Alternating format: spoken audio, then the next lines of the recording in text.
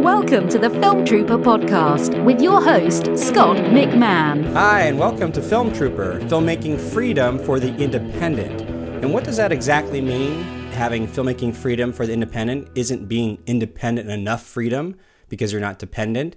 Not always, because a lot of us still follow the paradigm of trying to finish our film independently, but needing to fit into the studio system, so we're somewhat dependent on still an existing structure. So to be truly independent and have that freedom of being able to make your movie when you want to and to be able to sell it and distribute it around the world and to make a sustainable living doing so, that is the ultimate goal, the ultimate freedom. And today's sponsor may just help you get there. It's a new book, How to Sell and Make Your Film Online and Survive the Hollywood Implosion While Doing It.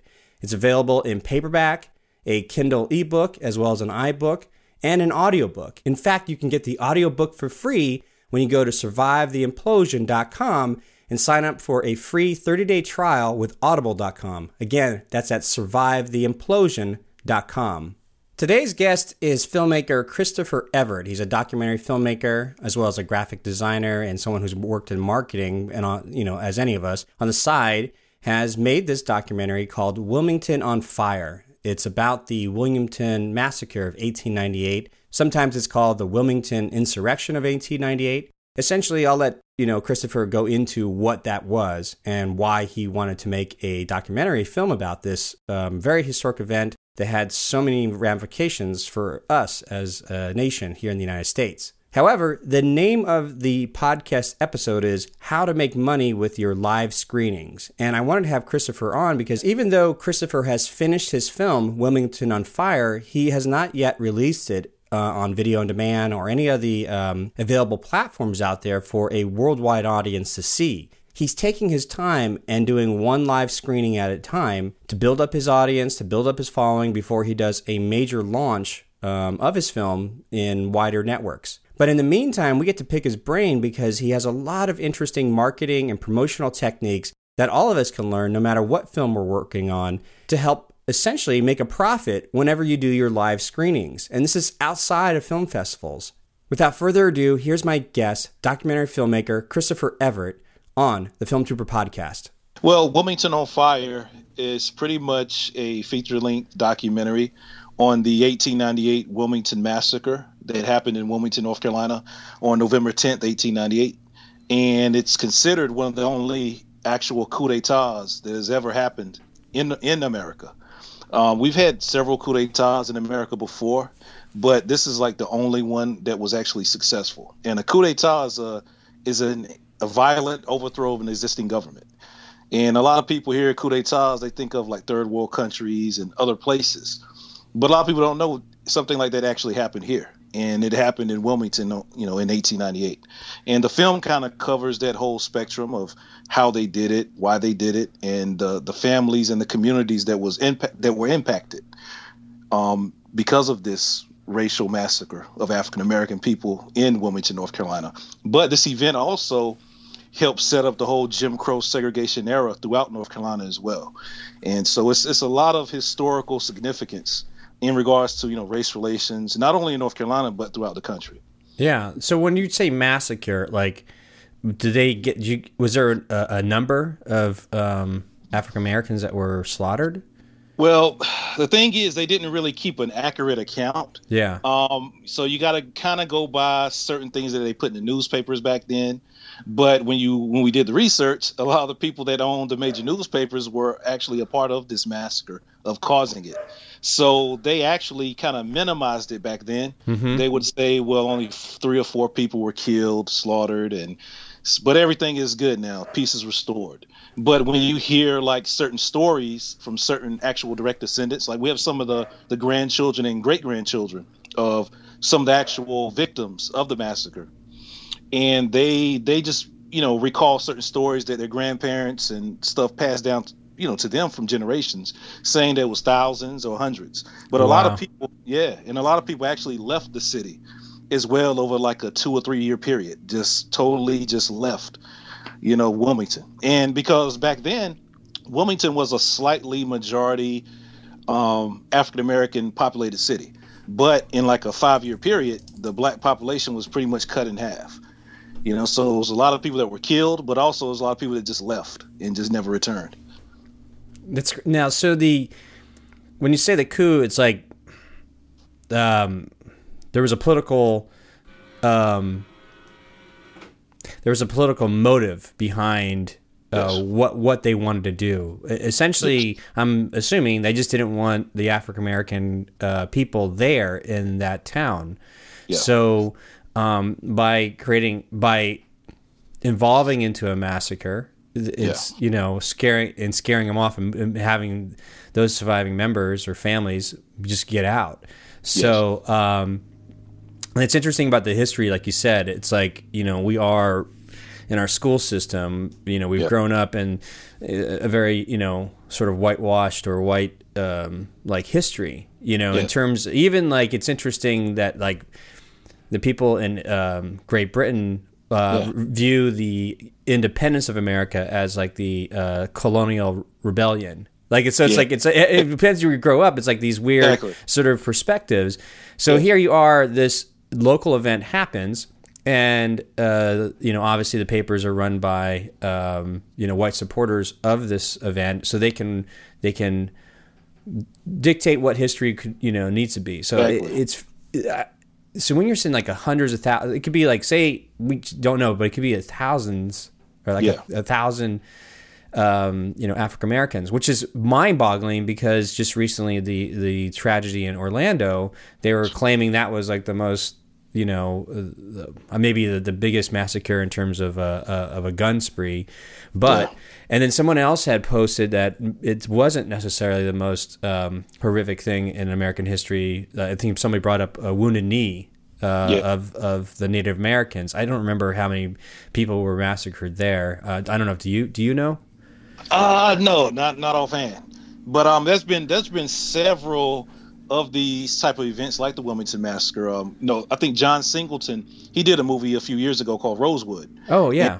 That was about the Rosewood Massacre. And also there's been the Tulsa Massacre in Tulsa, Oklahoma, back in I think 1921. That was a major one back then. So there's been several of these type of events that have happened in America over the years. But the Wilmington one is kind of significant because it was an actual overthrow of a government along with the massacre. Oh, so what government was in place that was protecting the? I'm trying to help me kind of see where the positioning is. Okay, well, back then you had a thing called fusion politics. And fusion politics was pretty much, you had a lot of white farmers and also newly freed slaves kind of merging together and forming this thing called fusion. And they pretty much formed together and merged together in like some type of political alliance to put their people in office and try to make the laws more fair and balanced for everyone. And so they did that in North Carolina, and especially in Wilmington. And back then, Wilmington was North Carolina's major city. It wasn't Charlotte. It wasn't Raleigh. Wilmington was the place to be for everyone. And the political arena there was kind of balanced for everyone. And you pretty much have to go back to the Civil War to figure out a lot of this stuff. Because when you look at the people who actually pulled off the massacre, the people who were planning and plotting the massacre, they all were Confederate soldiers and majors and colonels for the Confederacy during the Civil War. And there was always speculation that when they lost the Civil War, they always kind of wanted to kind of get some type of revenge, on America. And they always said that this was it. This was the plan right here to actually do an overthrow of the government. And what better place to do it than Wilmington? So, because Wilmington it's an isolated place. It's a very weird city. It's kind of like it's like a peninsula in a way. So if you kind of control, the telegraph lines, the newspapers and all that, you can really isolate it and do something like this and kind of control the information of what's actually going on. See, all these things kind of came into play, which we break all this stuff down in the film as well.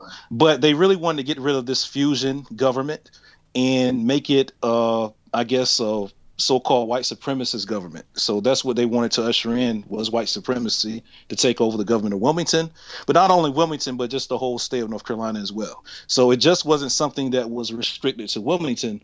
They pretty much rigged the whole political system across the state. Yeah, because we're talking about 1898, and I'm assuming this is like, 25 to 30 years removed from the end of the Civil War, which we know, following history, the Reconstruction period, it is what it is. Mm-hmm. Sorry. Are you good? There's a phone call coming in, and I don't know if you hear that. No, I didn't hear anything. Oh, so only I hear that. Don't worry, I'm going to cut this part. All right. It's cool. I'll have to... Let me close that out real quick. Because I'm trying to talk to you, and I hear this loud... Somebody got to figure out how to disconnect my phone from my computer. Even though my phone is quiet, all of a sudden that thing comes on. Anyhow, as we were saying, the Reconstruction period, obviously just because something comes into law and things change, it doesn't necessarily automatically people just go, okay, and it's funny, you were talking about the South, as a kid growing up on Bugs Bunny cartoons and stuff like that, I just remember Foghorn Leghorn, the rooster, chicken, always talking about, the South will, or Yosemite Sam, the South will rise again. That's cartoon version of what I thought the South was, yes. And this is very prevalent because this is cartoons in the 1940s. So the surviving members of the Civil War of the Confederate States that were essentially still talking about that and that I can only imagine that still breeds fuel for what we're seeing today. And another note, it's interesting about the differences of maybe the Civil War was one way, of trying to preserve a culture and lifestyle, where then they lost the war and then they have to adapt to some other methods. Someone mentioned that, the last assassination of President Kennedy was will be the last type of assassination like that, because politics have evolved so much. Now it's a character assassination. So it's the same concept, but now it's we don't have to physically murder, a president or a statesman or anything like that. There are different methods we can use now.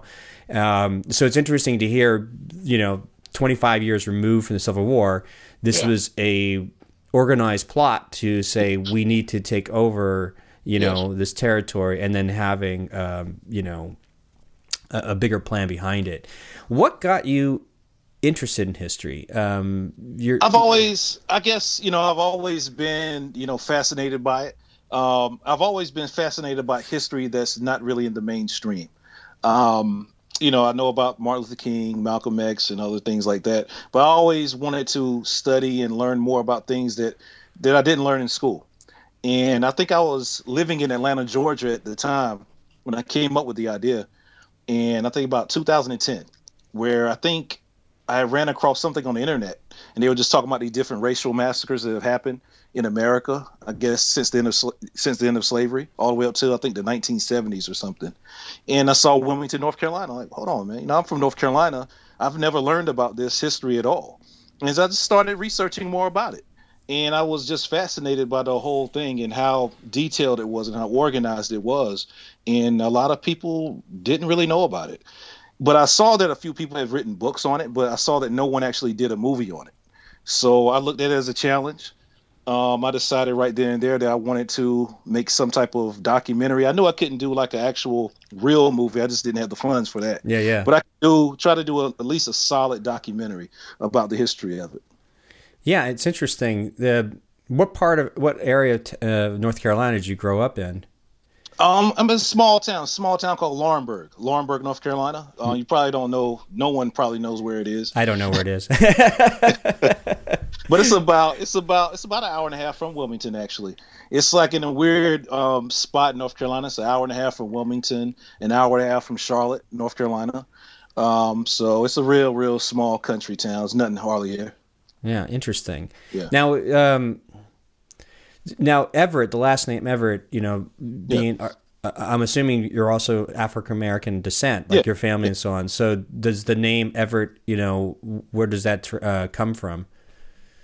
I have no idea. Oh, okay. I was just curious. One of my favorite. My grandfather. Okay.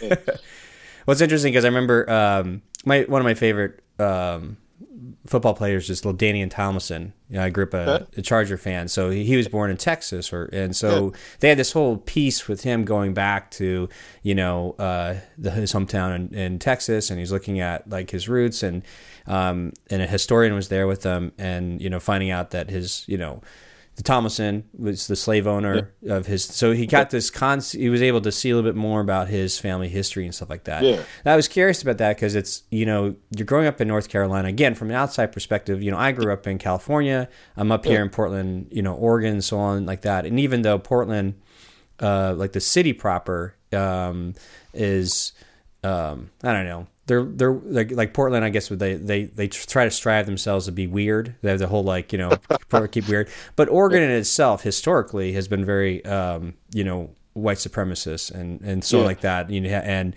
there's still like the outskirts of the country of Oregon. The countryside of Oregon. That has a very sordid history. I think it was not until like the 1970s where they finally realized that they had a state law or a city law that prevented interracial marriages or something like that. I think someone has a documentary out on that. I think I forgot the name of it, but someone has a documentary that talks about just the racial dividing in, I think it's Oregon. I forgot the name of it though. When I find it, I'll email it to you. But it's someone recently just came out with a documentary. It looks pretty cool. The trailer looked real good. Yeah, well, so does yours, Wilmington on Fire. I mean, the clips that I've seen of your film, I have not seen the whole film. I've only seen the trailer, some of the clips. I've seen the artwork, and I'm assuming you had to tell me, is that your artwork? Not mine per se. I own the art, but a guy named Wally McNair. He's out of Charlotte, North Carolina. Like him and this guy named Marcus Kaiser, they're both out of Charlotte, and they're like talented artists and graphic designers. And I've been working with them for years on different projects. So whenever I do something, I always try to incorporate art and music somehow. Like I think I sent you the little promo soundtrack, gave out for free. So I always try to do things like that. Is just a marketing tool. And I wanted to incorporate like the illustrations in the film because some of the stuff that we talk about in the film, you can't really find archival footage of it. Yeah, I bet. So it's like we'll have like some good information, but it's nothing there to show or nothing. So I had to find certain parts where I said, okay, let's just put some illustrations right here. But I want to kind of modernize it as well. I wanted the film to kind of have that modern feel to it. So a mixture of archival photos and stuff like that, plus powerful illustrations as well. But the illustrations are also a part of a bigger picture. I'm putting together like an art book, like a Wilmington on Fire art book, and it's going to have all those illustrations plus a whole bunch of other illustrations that kind of highlight the whole history of the 1898 massacre. So that's going to be kind of part of when we release the DVD. I know you talk about this a lot, the bundle packages. Yeah. So that's going to be part of the bundle set, the DVD, the art book, the original score soundtrack, and a few other things that we'll offer as a bundle set. Yeah, definitely. I mean, when you sent me all the links, it was, first of all, everything was so organized. This is me talking to the audience out there. You have got to. I can't wait till you guys see this artwork because it's bonkers. It's so good. I mean, all of it is just top notch. It reminds me of, I'm a fan of like sort of these jazz artwork. And like sometimes when I go to Disneyland, they have like the New Orleans Jazz Kitchen or I was a big fan of like the jazz and the swing music and stuff like that. But all this artwork reminds me of that. Yeah. But it's not. It's so not only is so well done, but it's capturing like an emotional, I think, moment, pivotal. Like it's very striking. All of it's very striking, and not only that, but like looking at your bio, you do a lot of work with marketing and graphic design. The whole package is reading that way. I mean, the poster design, and every little nooks and crannies of how you put together your press kit and all that kind of stuff is just top notch.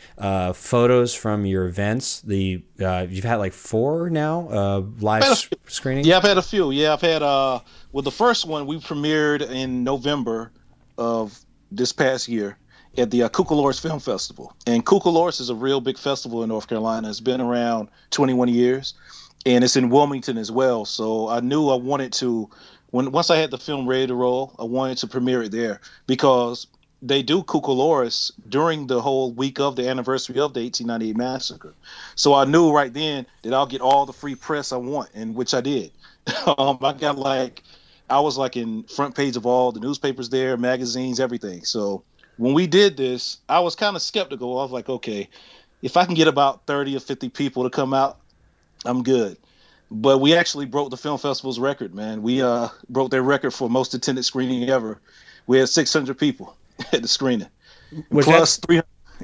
I was gonna say, was that the picture? Because there was a photo of like it was great. Like everybody was filled in the theater, but you had the balconies also filled up. That was the third screening. Oh, third screening. Okay, so I didn't interrupt you. So we're saying the first one, you broke the record of like 600 plus people. We had 600 people at this place called Thalian Hall, and the place holds 600 people. It's downtown, in downtown Wilmington. We had 600 people there, plus we had 300 people outside that couldn't get in. And once I saw that, I was like, okay, I think I have something here. So after that, man, I rented Thalian, the same place I rented it again. And I got about 500 people for the second time I did it, but I did it on my own this time. And then that picture that you're talking about, that was the third screening I had in Wilmington, and that was in January at Keenan Auditorium. And that place holds about 1,000 people, so we got about 700 in that. And after that, I just started screening in other places around North Carolina and a few other places, and just been rolling. I said I had about eight screenings so far, 8 screenings. It's amazing. So, like I said, your packaging is very simple, but it's very clean, and it everything immediately communicates like this horrific event that's important. Yeah. But I was curious. I want to know how you knew to go to your local film festival, and was it just simply doing a blind submission, or did you take time to introduce yourself to the program director? Because most experts say that if you want to really nurture your opportunity, is to at least make an introduction to yourself to the program directors so they know who you are, as opposed, just to do a blind submission and sit back and wait. So how was that process, as well as once you knew that you could, piggyback off the anniversary of this event, was there any other additional marketing stuff you did? Because the nice story is, it's like, I submitted to the film festival, I got in, and all of a sudden, boom, we had all these people show up. There's usually it's a lot. It's a lot more to it than that. Okay, what I pretty much did was I built up a nice following over like the past 3 or 4 years, even before the film was even done, and I pretty much looked at like. Like I said, I'm a fan of your podcast, so I would listen to people like you and others on YouTube. And also, I looked at what I saw a lot of rappers do, meaning that a lot of hip hop artists, they'll get on a radio show, right? And they might, premiere like a song or single, and then they'll say, my album is coming out in October of this year. And when October comes, the album still isn't out, but they're always constantly promoting and also always getting on some type of radio show or whatever. So I said, okay, I'm going to try to do the same thing with my film. I would get on anyone's podcast, anyone's blog talk radio, anyone, whatever. If you wanted to talk to me about my film and where I can promote it, I would get on it. And I've been doing it like constantly for like 4 years, even before the film was done. While I was filming it, I was constantly getting on, people's, media outlet, whether it was blog talk or whatever, podcast or whatever.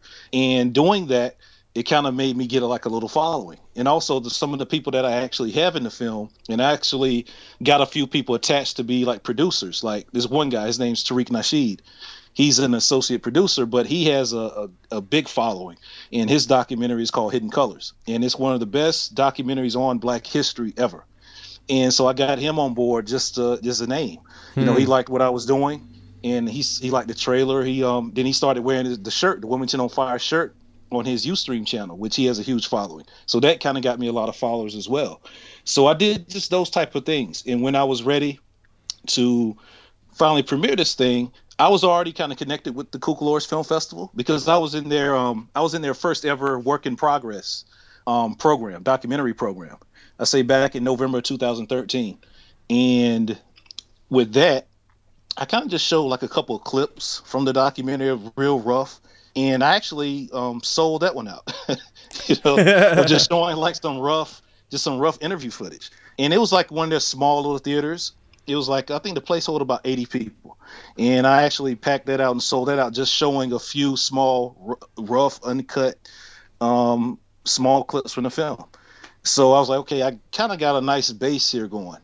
So 2 years later, I was ready to premiere. I hit up the guy who runs the festival because I was actually already in their program, their work in progress documentary program. Oh, perfect. So that's how I actually got in. But I had to fight for getting the largest venue because I knew, because a friend of mine, he told me, he said, man, you need to get the biggest venue possible, because I'm a very modest person. I just thought maybe 50 or 100 people might show up. I didn't think 600, but he said, man, you're going to have to get the biggest one because you have a nice following. I was like, man, I pretty much convinced Cucalores to give me the biggest one, which was Stalion Hall, because Stalion Hall is very significant to the 1898 massacre, because the people who did the massacre, that's where they actually met at to organize and build the white mob and everything to actually pull off the massacre. So I was like, so I convinced them and said, hey, this is significant. So we need to do it then. This is the week of the anniversary of the massacre. It's a win-win. So they loved it and it worked out. I think they're actually mad that they actually didn't double book the place, because like I said, we had 600 in there and you had 300, outside that couldn't get in. Wow. So we thought it sold out like 3 days before the actual screening. It sold out like 3 days before the actual screening. That must be kind of, I don't know, creepy, being in the same, like to be in the hall that organized it. I don't know if there's any residual ghosts or something that felt in there, but yeah.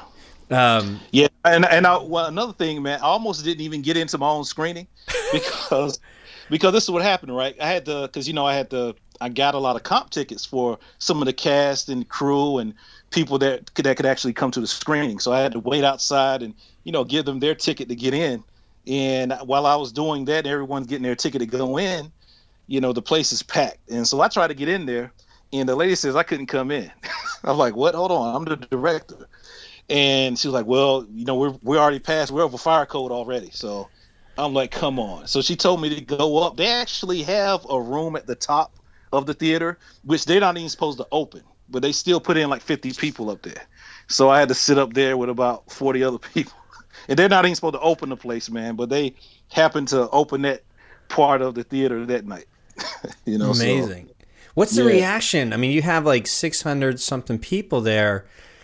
It's local history. It's significant. So what? There it is. Your work, and so it's funny because everything's set up to be successful in that respect. You have a very important topic that has a cultural relevance, local relevance. So now you're like, man, this thing has got to deliver. Like the pressure's on you. Like this thing has to be I was nervous. Executed. But once the film was done, because I don't know, other artists might be like this, but I can never sit there and watch my film in front of everybody.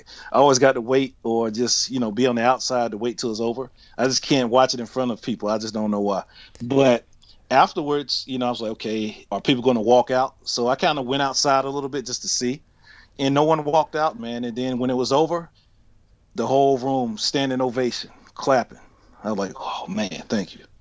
Man, you could have two ways to go. It could be completely silent, which would be another great reaction, or But I got a standing ovation, man. Then we did the Q&A afterwards, me and some of the cast and crew members, and it was cool. But Cucalores, they bring a lot of big films there. Like, we actually beat out a film with you remember the show One Tree Hill? They used to come on. Yeah. Well, they used to shoot that in Wilmington. Wilmington used to be real big in the film industry for a long time. Screen Gems Studios is there. So the cast of One Tree Hill still has a big following in Wilmington today. And this one guy, I forgot his name, but he was one of the stars of One Tree Hill. Him and Danny Glover made a film together, and it actually showed the next day after mine, and mine still beat out theirs by like 200 or 300 people. So that was cool. Actually, that someone like myself from a small town, could do something like that. That was really, really amazing. And then seeing these other filmmakers, seeing me in, them walking down the street and afterwards, and just congratulate me, saying how much they enjoyed the film, and give me the business cards, let's talk and all that. It was great. Amazing. So let me, you were mentioning that you had the idea, and then you hustled and you promoted it when you could for over 2-3 years to build a following. What sort of one thing I know that a lot of filmmakers will ask or want to know, like, what do you promote when you don't have anything? I mean, I guess the great thing about the documentary side of thing, the story has already been written. It's just your job to uncover the truth as more of an investigator to some extent, and then put your artistic spin around it, as opposed to like a narrative film where you're writing it from scratch. But what sort of marketing materials did you find useful, or the approach you have useful to start promoting before the film was even finished?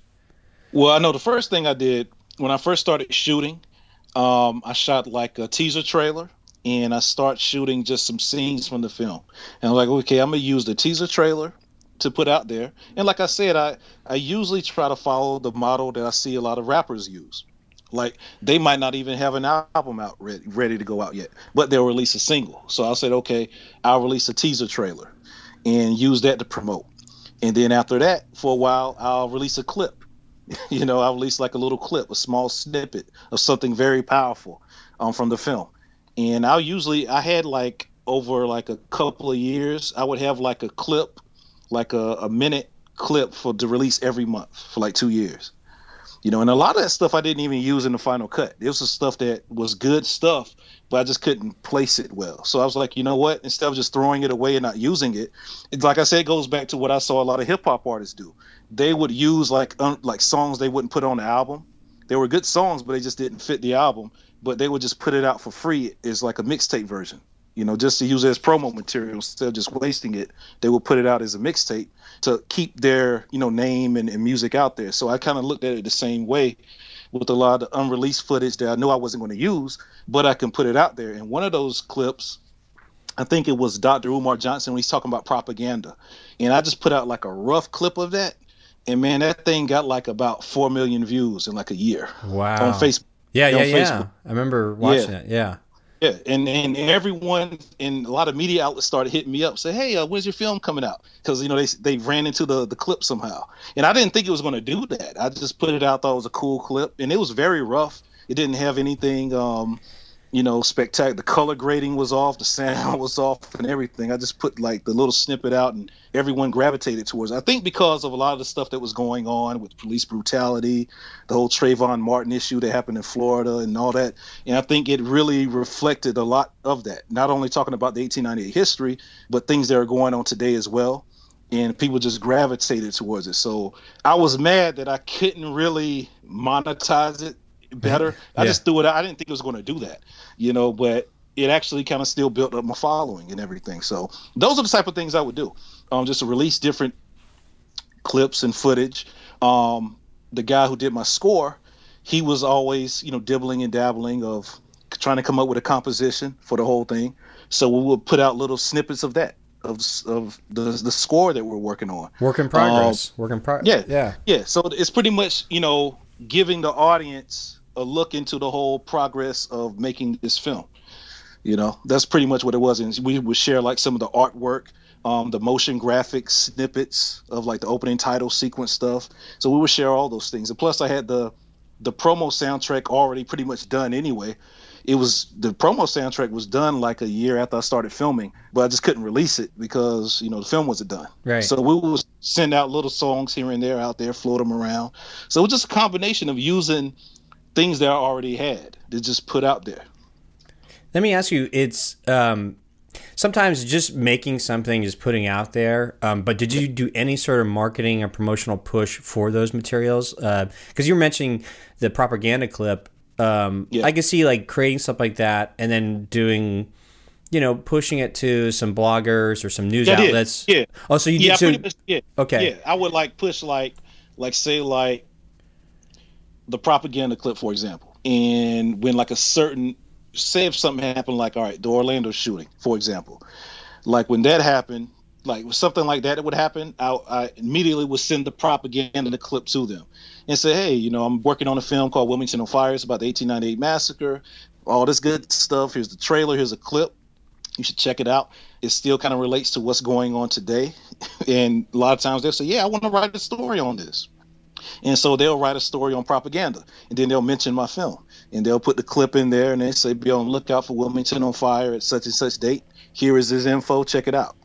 So I would do certain things like that as well. Or I would go on like a lot of music blogs and share some of the soundtrack music and stuff like that. And people would share it and download it and spread it around, those things.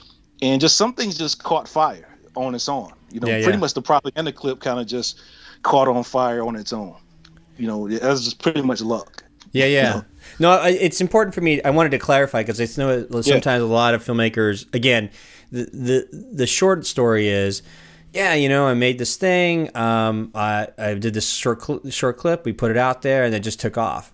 And it's like there is this other step to it. It's like you have to know what right eyeballs to get in front of in order for it to take off. And so that's why I wanted to clarify. But also, to switch gears a little bit, being a documentary filmmaker, especially on this particular topic, at what point do you find yourself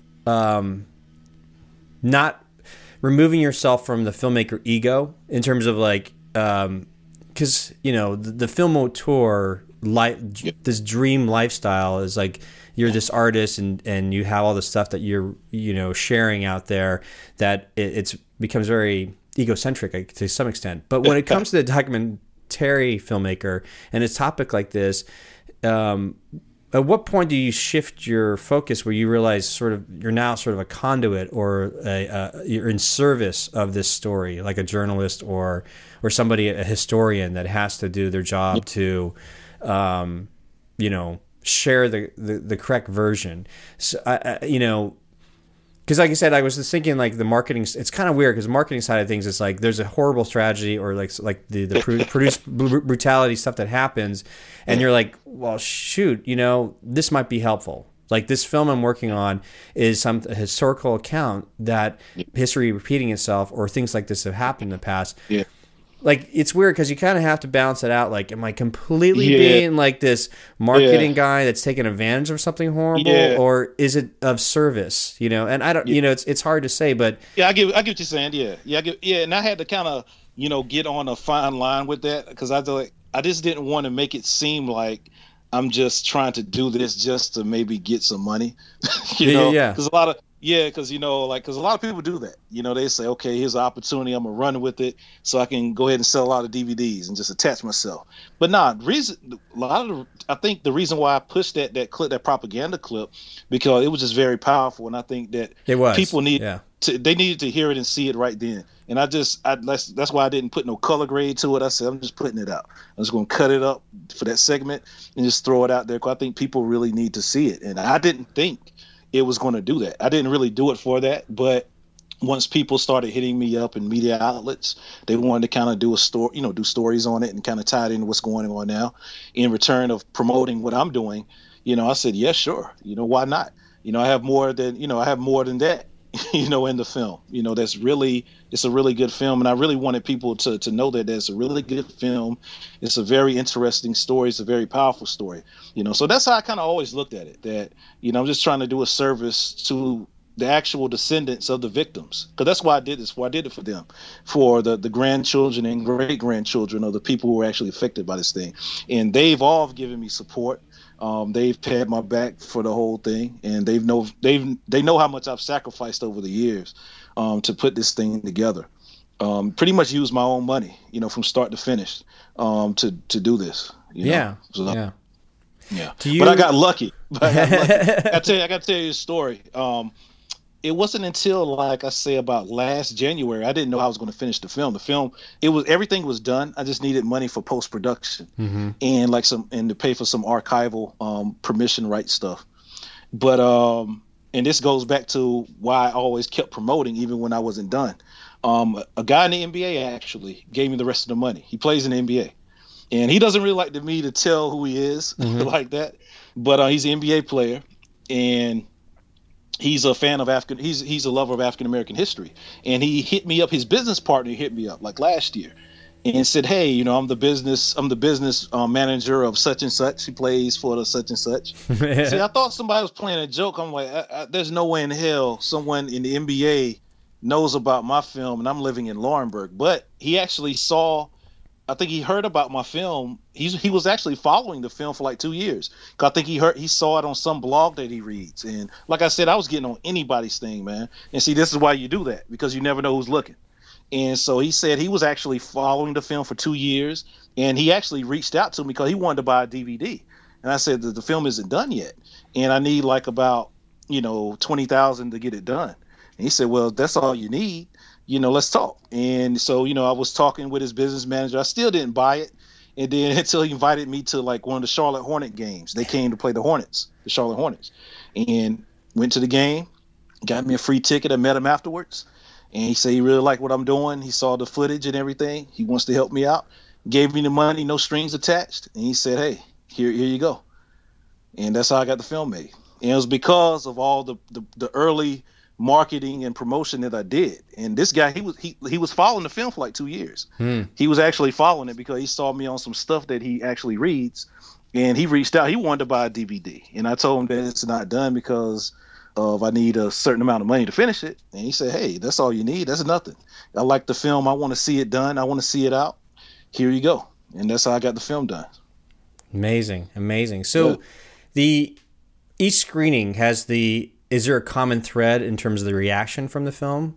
Everyone. And that was the thing I was kind of most worried about. I was like, okay, this thing is a hit in Wilmington. Let's see how it does outside of Wilmington. And so the next screening I did, it was like the end of January, was in Charlotte, North Carolina. And I was a little eerie about that because I didn't know how big my reach was in a bigger city. Charlotte's kind of a big city. And there's a lot of stuff going on a Saturday night that you can do, that you could be doing instead of watching the documentary. Yeah.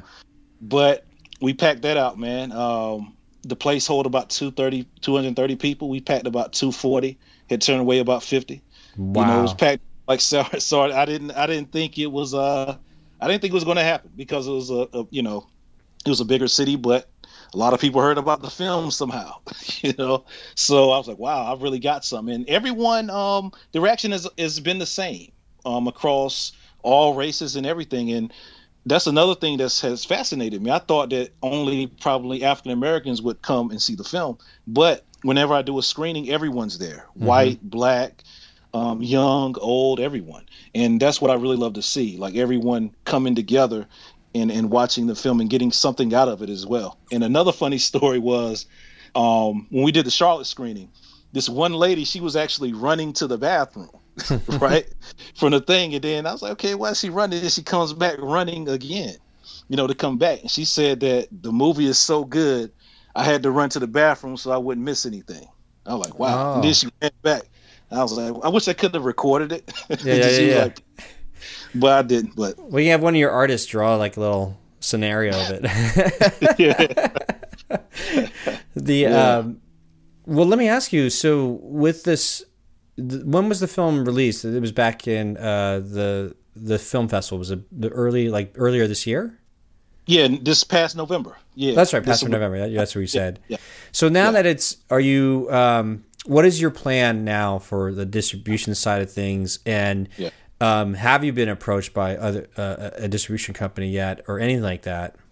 No, I haven't been approached by no distributor at all, and I'm good with it. I plan on doing it. I plan on doing it myself. And what I'm doing is I'm waiting to release the DVD and digital download on November 10th. And November 10th is the actual anniversary of the massacre. Mm-hmm. So I'm going to release the DVD and stuff, that time. And hopefully in a few months, I can go ahead and start taking some pre-orders. So I'm just getting the DVD and stuff together now and getting my bundle stuff like the art book and other things that I can kind of package and market it with it.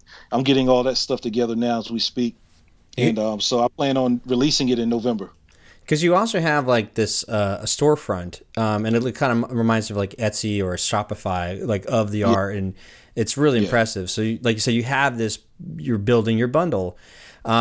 I will introduce you to Christopher Rufo, who was a past guest of mine on a podcast. He and his filmmaking partner, they made a documentary about called Age of Champions, about senior citizens competing in the Senior Olympics. But here's the deal: that film earned them over the course of 2 years $1.5 million. Oh wow. And there's a way they did that, and so everybody's like, "Well, wait." So if you're looking for that, I think it's episode number. Give me a second, guys. I'll cut this so you don't have to hear it. But let me double check what the episode number is. Yeah, I want to go back and listen to that one. Yeah, hold on. This year. Let's see. Where's my boy Christopher? It's like 9. I thought it was 80 something. Oh, here it is. Oh yeah. So I'm back. So I just found out what the episode was. It's episode number 77. So if you go to filmtrooper.com/77. Now, what they did, because I want you to meet those guys, because I think they would really, they'd be really great just meeting. They're up, one guy's in Los Angeles, another guy's in Seattle, the producing partners. But they did the same thing. They had this, it was like a short, I think it's like a 45 minute long documentary. And that's all it was. They went to the film festival circuit. It didn't do anything. I mean, it won some awards, but nothing happened. So they discovered, after a lot of trial and error, that the biggest proponent of this film of theirs was these women in their 40s that worked at like hospice centers or elderly care places. And they were using the film as an inspiration for the elderly people there.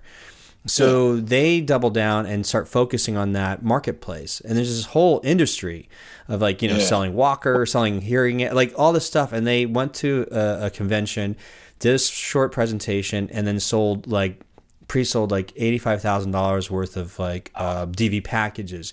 Because what it is like, it's their movie, but they decided that they would bundle it as like a inspirational health like package.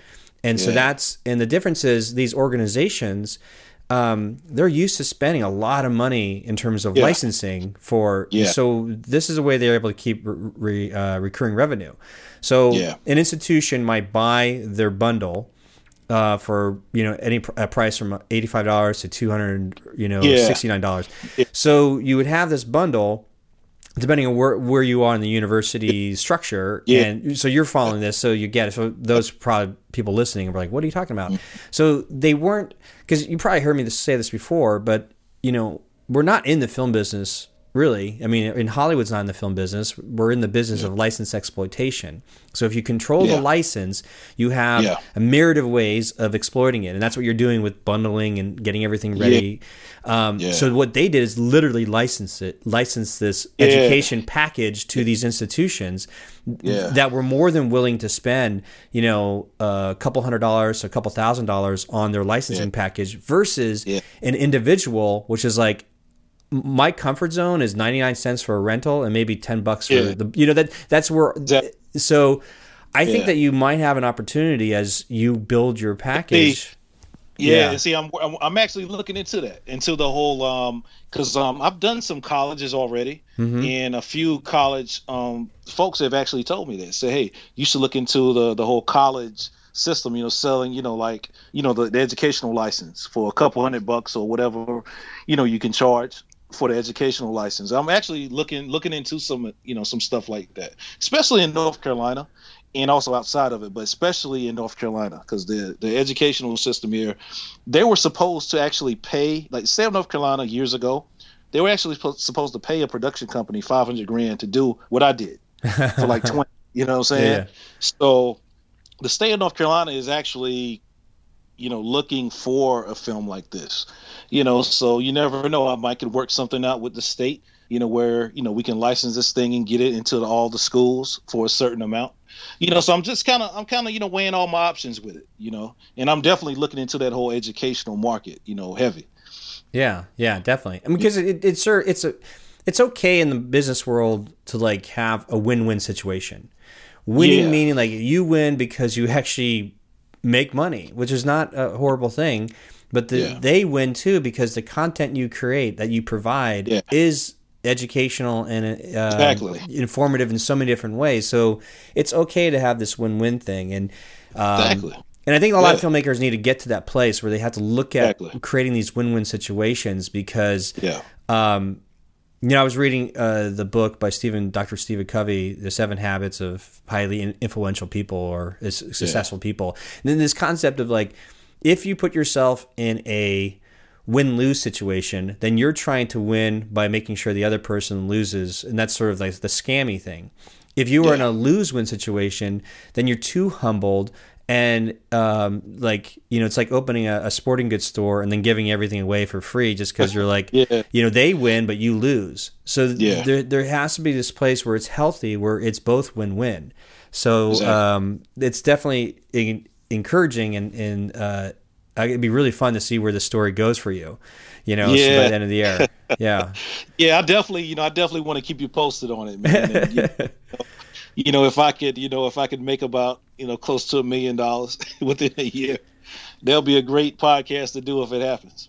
Yeah. I mean, it's interesting because you hold yourself so humble, but yet you're sort of like following the rapper's, business model, which is interesting because one of the last episodes that I did for the podcast, which was with a South Carolina filmmaker, Chris White, which is funny because he's a white guy. But but he was interesting because he was talking about the indie band, it's the same model, thing. Same thing.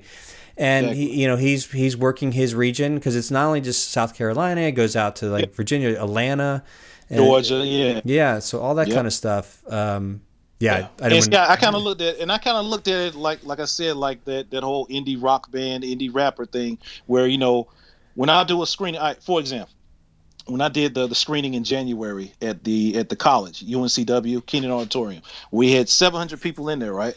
So I get to keep all that money. So that's $15 a ticket, 700 people. So I got that check, plus I was selling merchandise, T-shirts, as well, $20 a pop. So we sold a couple hundred of those shirts. You're a rapper, so that's what I'm saying, man. So whenever I do a screening, I make pretty decent. Whenever I do a screening, I try to get a venue that's, that can hold 300 to 600 people. If I can get something that's 1,000. And another way I do when I do a screening, it's interesting. I do the same thing a rapper would do. Like I will find certain radio stations where I'm trying to target my demographic. I say I want to try to target the African American community. Some radio stations have gotten hip to this, some haven't still. But I would do this. I would say, okay, I got a screening coming up. I'll go to the hip hop station in that area, in that city, and if they have 1 or 2 hip hop stations, I'll hit them up and say, hey, I got 10 tickets here. I want to give them out over the air for free. Here's the little blurb thing you can read for it, and usually they'll do it. So it's like free advertising. I don't have to pay for the radio advertising. They'll just talk about the film and say, hey, we got 2 tickets, pair of tickets to give away. So that's a whole week. I'll give them 10 tickets, and they'll just give out a pair a day for that whole week leading up to the film screening. And I usually try to get about 3 stations. So see, the thing is, some radio stations are hip to it because a couple I went to, they'll say, nah, that's free advertising. But majority aren't hip to it yet. So I do that all the time, man. I'll find 3 stations. And say I have a venue that's the whole 600 people, right? You're going to have to give away some stuff. And a lot of times people don't want to do that. So, okay, I have a venue that's 600. There's 600. I'll give away about 30 over the radio. So I'll find 3 radio stations to give 10 tickets each to, right? And then also my other demographic, like I said, is African Americans. So what other things that African Americans do? They go to church. So I'll find the biggest, the couple of churches that have the biggest congregation in that city, and I'll get in touch with the pastor somehow and tell him what I'm doing, and I'll give the pastor a pair of tickets for him and his wife in exchange for just reading about the little blurb that I have to make an announcement in your Sunday church service for the next couple of weeks. And that time, a lot of times that works as well. So just getting out there, you're making him happy, giving him some tickets, he's excited, and they'll put in their church announcements over the couple of weeks, whatever, when they have a big church service. So those are some of the things, man. And then also just the standard flyers, distributing flyers and putting posters, stapling them on telephone posts and all that good stuff. Putting them up at different bars, restaurants, etc. So it's just a combination of all that stuff, plus social media as well and word of mouth. How often, on a weekly basis, are you hustling? Taking the time, to drive out to a church, to make that phone call, to make that email. So, what have you found yourself doing in the course of a year, 2 years? Almost every day. It's nonstop, man. But the thing is, it doesn't feel like work because it's actually fun. Mm-hmm. I actually enjoy doing it. So that's why, it doesn't. It's a lot of work, but it doesn't feel like work. It's not stressful or anything. And the time goes by just like that. It goes by real quick. And before you know it, it's already nighttime or it's the next day already. So it doesn't really feel like a lot of work. Yeah. I enjoy doing it. Yeah. I'm always wondering if I want to circle back to the film because I know we talking about a little bit of what the film was, all the different hustle and the marketing strategies that you've been able to do to get these successful live showings and screenings, and you're doing you're following the model of a rap artist. You're having T-shirts, artwork, things like that being sold at the venues. So you're collecting as much revenue as possible in terms of ticket receipts and give away a little bit, but hope to whatever you give away, the return investment on that should be a higher percentage than if you didn't. Yeah. What is, because there's the seriousness of the subject matter of this of Wilmington on fire? Is there a call to action at the end of the film? Is there something that makes people go? Because I don't know the whole story yet. I haven't seen the film. Yeah. But it's one of those things I can imagine sitting through. What are we supposed to take away from this historical event? And then is there a call to, do you offer that kind of call to action at the end? Yeah, it's pretty much a call to action of, it's pretty much, the film is pretty much about, all right, we're in this situation because of this event. So we need to do something, not only as people in North Carolina, but just the United States of America, because the thing is, when you watch this film, you learn that this is something that the United States just let happen, and they never corrected it. And the people that were behind the massacre, not only them, but the people that were actually doing the killing. Because see, the people behind the massacre, they weren't out there with the guns shooting people. They just kind of orchestrated it. Mm-hmm. But the people that were actually doing the murdering, they were actually U.S. troops. So it's like, and the United States did nothing about it. And we've never corrected it. We've never addressed the issue, not only of the massacre, but thousands of massacres that have happened, and also just race relations in general in America. We've never dealt with it on a serious level, and that's what the film is mainly about. It's just not for Wilmington, but just race relations as a whole throughout America. And that's what really when people watch it, it doesn't matter where they're at, whether it's Charlotte, Atlanta, New York, they all get something out of it. Like, hold on, these things that I just saw, this stuff is going on in my city. The stuff is very similar. The way they're trying to change up the laws and and change up things to hinder a certain group of people. These things are still going on. So a lot of people, they kind of see, when they see the film, they kind of get something out of it because they see what's going on in their city or their community. They see the exact same thing when what happened in 1898 somewhat. Is there a way to, I guess, take it to the next step and and I know the White House has something like if you get 20,000 signatures or something, they have to make an official response or something like that. Yeah. Is there a way to tie that in, to go to the White House, directly or indirectly? Yeah. I don't know. I mean, it's like one of those things to level it up to say, this is an event that happened, but we can see where it goes from this. Because I can see somebody watching a film or then having an easy sort of link to click to sign the petition to at least have whatever needs to be addressed, addressed. I don't know if that's the next level up to be dear Mr. President, here it is, before his term's over. Sometimes you never know. It's I'll look into this. Let me make a statement on that. Yeah, well, I'm working on some things. You're I'm one guy, Just kidding. Nah. You bring up a good point. We're working on it. Working on several things actually. Not only a petition to help push, because I'm actually going to do a sequel to Wilmington on Fire, and it's going to be Wilmington on Fire 2. I don't have a subtitle yet, but there's still more to the story that I didn't put in the first one, and a lot of that stuff is what you're talking about now, what's the next step, and also about how they were supposed to do certain things back in like 2006, 2008 that they never did. And see, those are one of the things they were supposed to do, because they created this big 1898 race riot commission, right? Back in, I say, early 2000s. And they hired a historian to do an actual official state report on the 1898 massacre. And we have the lady in my film, actually, who did the report for the state. And they came to the conclusion that, we need to do something to correct this. And they came up with a series of bills. And one was like, actual compensation to the actual direct descendants, like some of the people that we have in the film who can actually prove losses that their ancestors, had during the massacre. One was to offer certain, educational programs to African Americans in the city, find a production company that could do a documentary about 1898, give them $500,000 to do it. Just all types of stuff. Put this stuff in the school curriculum throughout North Carolina.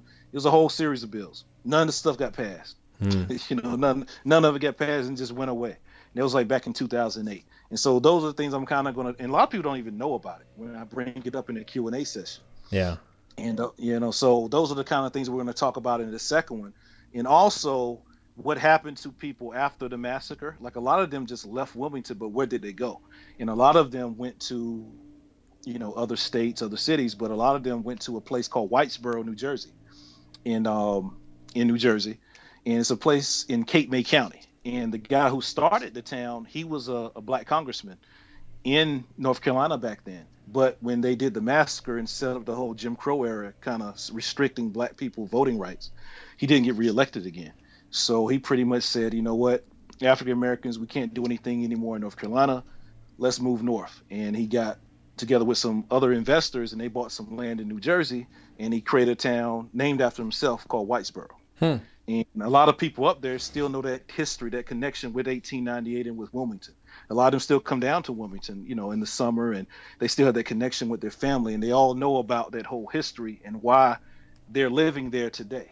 So we're going to kind of capture those stories and show, what's going on in Whitesboro today and that whole connection with Wilmington as well. Yeah. So Maybe they'll give you the $500,000 to do that film. Yeah. You've already done the proof of concept for them. You're like, Exactly. It'll never happen. Yeah. You can't say everything you've been doing. You're like, I'm just hoping 30 people, 600 people. That'll never happen. I'm gonna listen to you. Like, you'll have. That was my dog. Hold on. No, it's all good. Yeah. All right, go ahead. Oh, that's it. I mean, like, anything is possible, I think, for you and your journey to share this story, which is, I'm excited to see the film. Like I said, it's not just the subject matter too. Is like, I didn't know about this part of history of America, and then as well as just the packaging, just the artwork, the music, everything, everything you put together. The clips I've seen is top notch, and it's like, wow. And I can totally see, like, it'd be interesting to see what distribution companies, because that doesn't have to be the end all be all. So it's fine, because I don't even think they knew what to do with it. Most of them, like, it doesn't fit into a box. They know how to deal. But I'm excited for you to meet Christopher Rufo. I'll make that introduction. Yeah, definitely, man. I definitely want to talk to him, and pick his brain a little bit, and vice versa. Yeah, for sure. Well, we can, as we wrap it up here, I want to make sure I didn't miss anything. Was there anything else? A lot of great tips, by the way, just of like how you were dealing with like promoting a film when you didn't have the film finished, the materials you used, the hustle you used, the promotional tactics. I think it would be very helpful for other filmmakers to understand that it's not just like making something, put it out there, and fingers crossed. Exactly. And, yeah. So, but I want to make sure I didn't miss something, or if you want to I know, share. like with screenings, for example, like, I know a lot of people always hit me up and ask, like, why I don't do a lot of film festivals. I don't know. Film festivals, they're just not really my thing like that. I'll do like one or two, like I did with Cucalores. And that's pretty much it. Because I feel like all the submission fees, I'll do them. I'll submit to a festival here and there. If I see something on, Without a Box or Film Freeway that catches my eye, I'll submit. But I'm like this. Over a period of time, I probably will spend like $500 or $600. I can use that to rent a venue and just, rent like, a venue for like it has like 500 seats, and I can rent it for like $600 or maybe $1,000 that I spent on submission fees, and I can charge $10 a ticket and make a good, 5 or 6 or 8 grand, Yeah. off of my, So that's how I look at it, And so I think a lot of filmmakers should really do that, like build your audience, because I'm constantly trying to build my audience, keep growing and growing, and really build your audience. Whenever you do a screening or anything, have your little email sign up sheet always to get people's emails, so you can have a nice, email blast system going on. Mm-hmm. Just break it down by, region or city or state or wherever you want to do it. Also, this other guy I'm trying to get on, I'm on his waiting list right now. It's just this guy, he's a singer/producer. His name's Ryan Leslie. And he's created this great app, man. It's called the Superphone. And I've been looking into it, and I think it could really help filmmakers. And I've seen some more information offline, but it's a way where you can market your artistry, but it's not email per se. It's like through cell phone. Yeah. Like, a lot of people, we check email, but we also check text messages as well. Mostly. Oh yeah. So this whole thing is connecting with people, through the cell phone, through texting. And his app, it kind of shows like who supports him, who actually bought his album, when they bought it, how many albums have they actually bought, how many singles have they bought, how many tickets they went to. It breaks all that down. So you kind of know who your actual real supporters are, and you can kind of hit them directly. And I've been following for a few years. I had a chance to get on it, to use it, but I don't know. I waited too long, and then I got knocked off. And now it's a big wait. So I should have signed up when I had the chance. So, but whenever I get off the waiting list, I'm definitely getting on. But it's called the Superphone, and I think it's a real good tool that a lot of filmmakers, can use to really connect with their customers, on a more intimate level. Oh yeah, I know the real estate market, realtors use that a lot, where there's different technology with a cell phone where they'll ping you when the latest deal comes up or something. Like they rather communicate with you via texting than other means. That'd be fun to know these tools.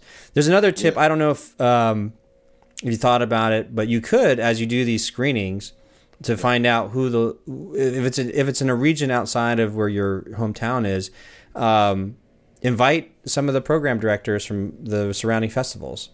It's one of those things like well, here's a free ticket for you. It's one of the and then you have the in with how do you pronounce your local film festival again? The big one. Cucaloris. Cucaloris. But this is my bad English. My bad.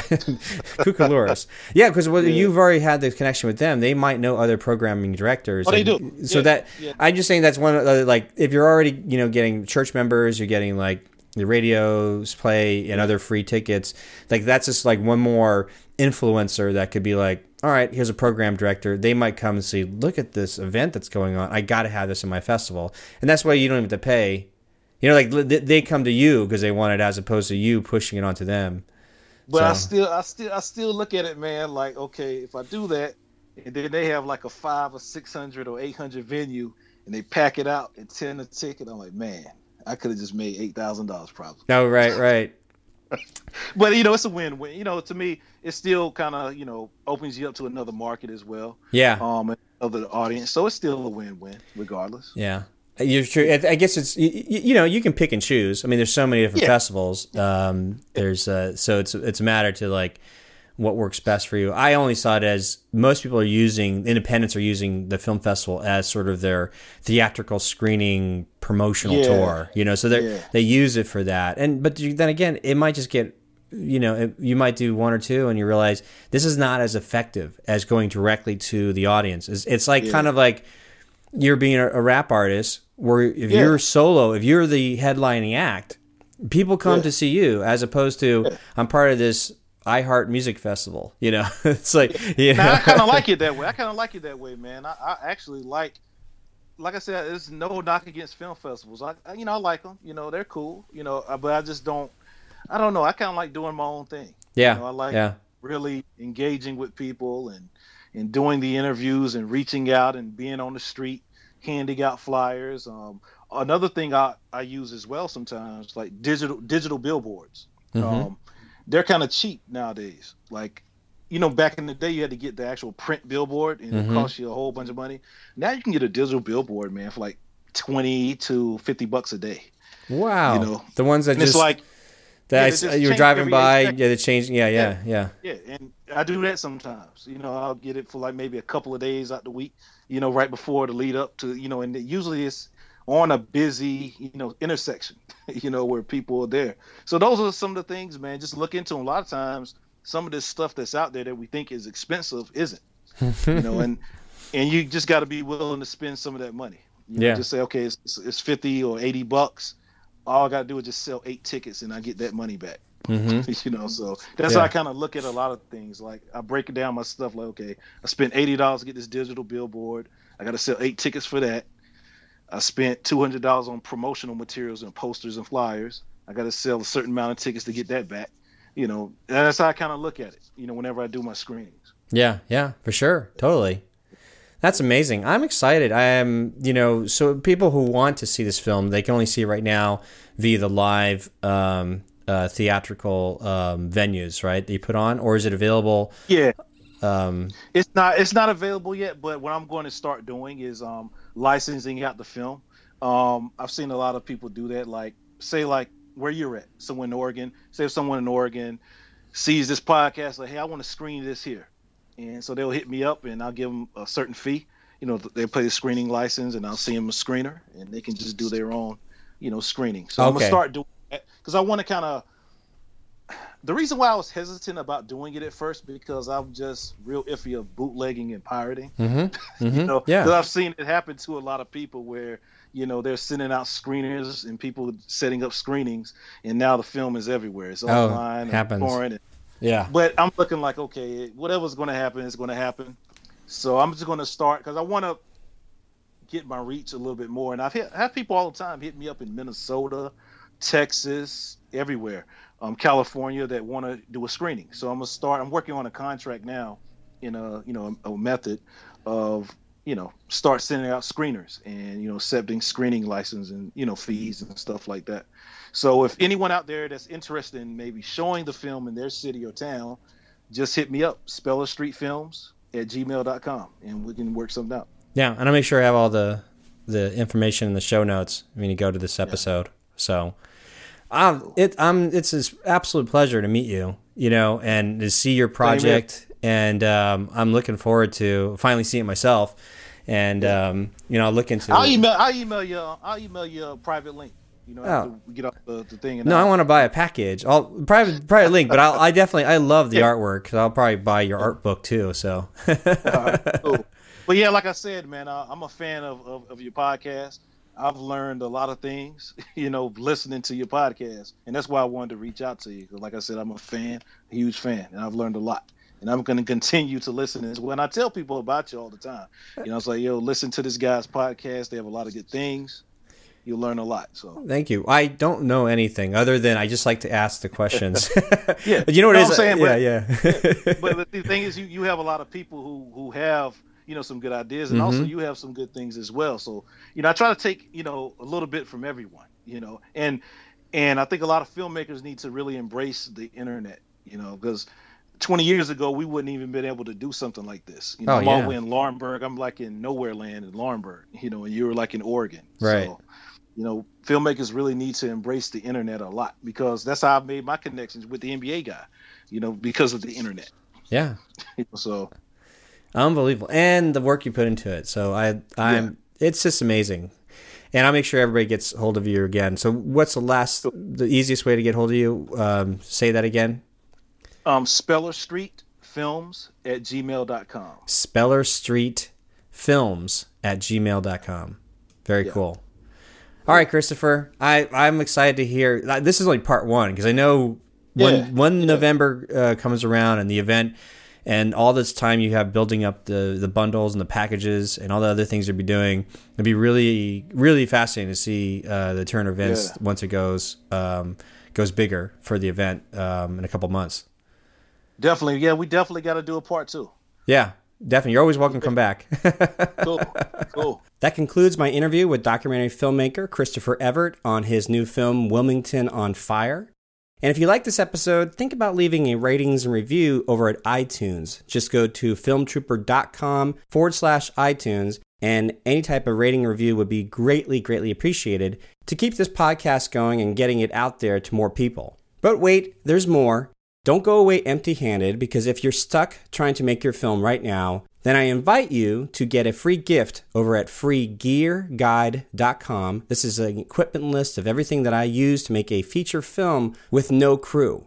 Again, that's at freegearguide.com. Thank you so much for taking the time to listen to the podcast, and I'll see you next time. Film Trooper, filmmaking freedom for the independent.